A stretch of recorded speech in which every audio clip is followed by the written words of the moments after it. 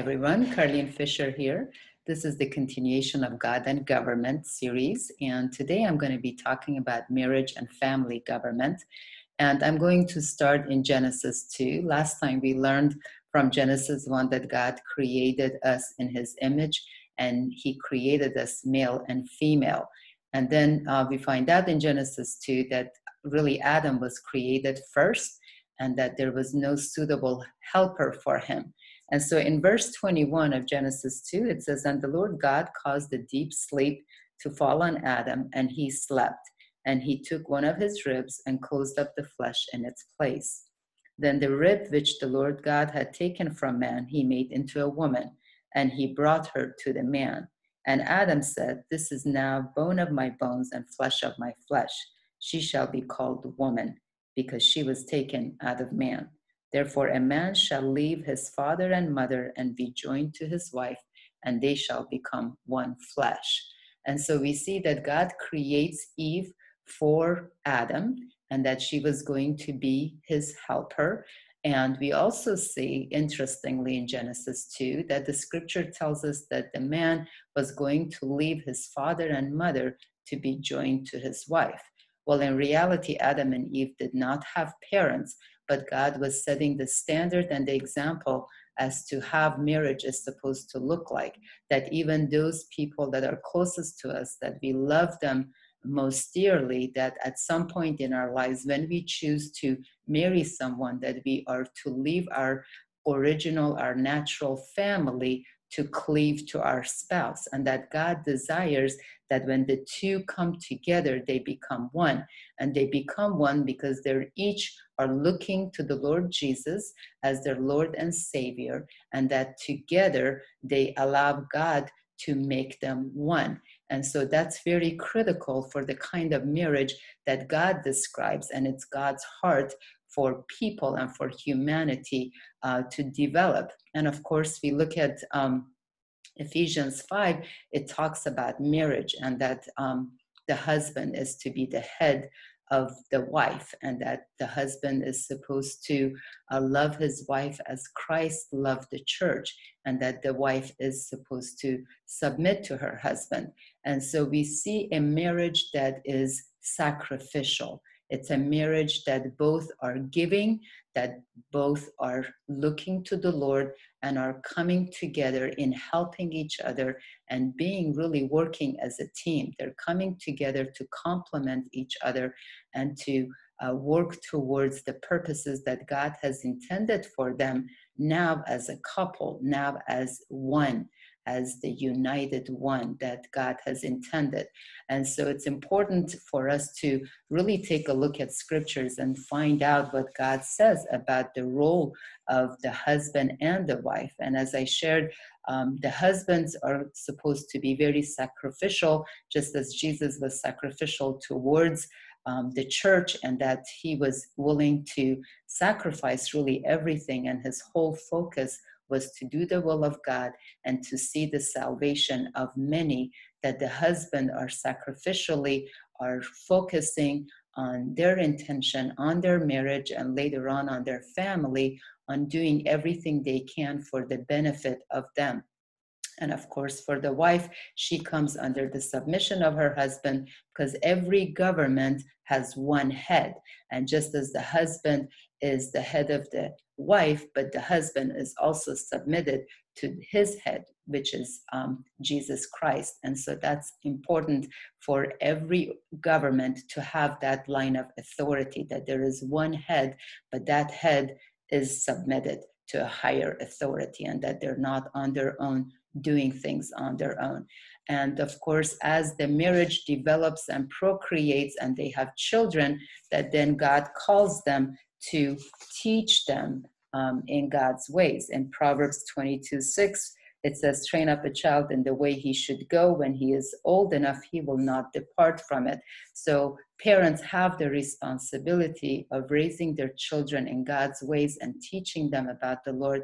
The book of Deuteronomy tells us that when we sit, when we rise, when we walk, to tell our children about the Lord. So that's the responsibility of Christian parents to do that. And it's not to be abdicated to the society, to the church, to the schools, even to grandparents, but it's the responsibility of parents to ensure that as they're taking care of all the needs of their children, that they're also taking care of their spiritual needs. And that's telling them about the Lord, giving them the truth about who they are, their identity in Christ, rather than all the messages that they're going to hear from the world. So the family and home is supposed to be the place where we establish that security, that identity, that stability in their lives, and it gives them clarity as they go out into the world. And there are scriptures also that tell us that children are to obey their parents. Ephesians 6:4 says that children, fathers are not to be provoking their children. And in Ephesians 6:1-3 says that children are to obey their parents. So it first starts by saying that children are to obey their parents, and then parents are not supposed to provoke their children. And so there is this honor and there is this love relationship in the family that's important, that everyone is honoring the Lord first, and then they're honoring each other, and the children are submitted to their parents, and then the parents are also not doing things to lord it over them or to provoke their children to wrath. And of course, there are scriptures about the hearts of the fathers being turned to their children and the children to the fathers. And so it's important for us to create an environment where there is love and there is truth, and that people can talk about things in a way that builds each other up and are heard and are understood, and also understand that there is an authority, there are boundaries, there are jurisdictions, there is accountability to people within the family government. And that's very important. And of course, the scripture tells us that disciplining our children is the responsibility of the parents. And so a loving parent knows how to walk in the balance of truth and grace, and ensures that the children know the right boundaries.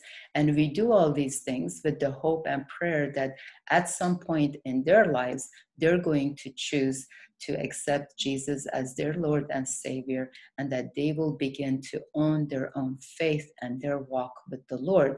And so this is the cycle that God desires for us to create. And really, in reality, marriage is the most profound institution that God has created on the earth. It is the building block of every healthy society. And so it's important for us to really value it, to really ensure that it's strong and it's healthy. And that means that if a family needs help, if a marriage needs help, if the children need help that they cannot provide on their own, that we can go out seeking that help through our spiritual family, through godly counsel, and seek the counsel and the help and the wisdom that we need to ensure that our family is healthy and strong, and that we're moving in the right direction. And when we do these things, we're creating a healthy society, and we're also bringing the light of Jesus into the world, and that we also give hope to other marriages in the world. The reality of it is that 50% of marriages end up in divorce, and the church has not done any better than the world.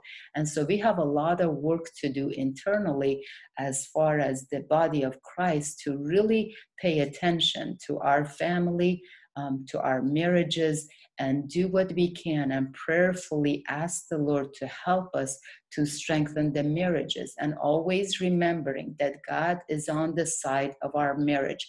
God desires for our marriage to succeed, because our marriage on the earth is supposed to reflect our relationship with the Lord Jesus. And so the stronger the marriages are, and the more united we are, and the healthier we are, the better proclamation of our relationship to the Lord. And hopefully that will be attractive to people who desire those things in their own lives.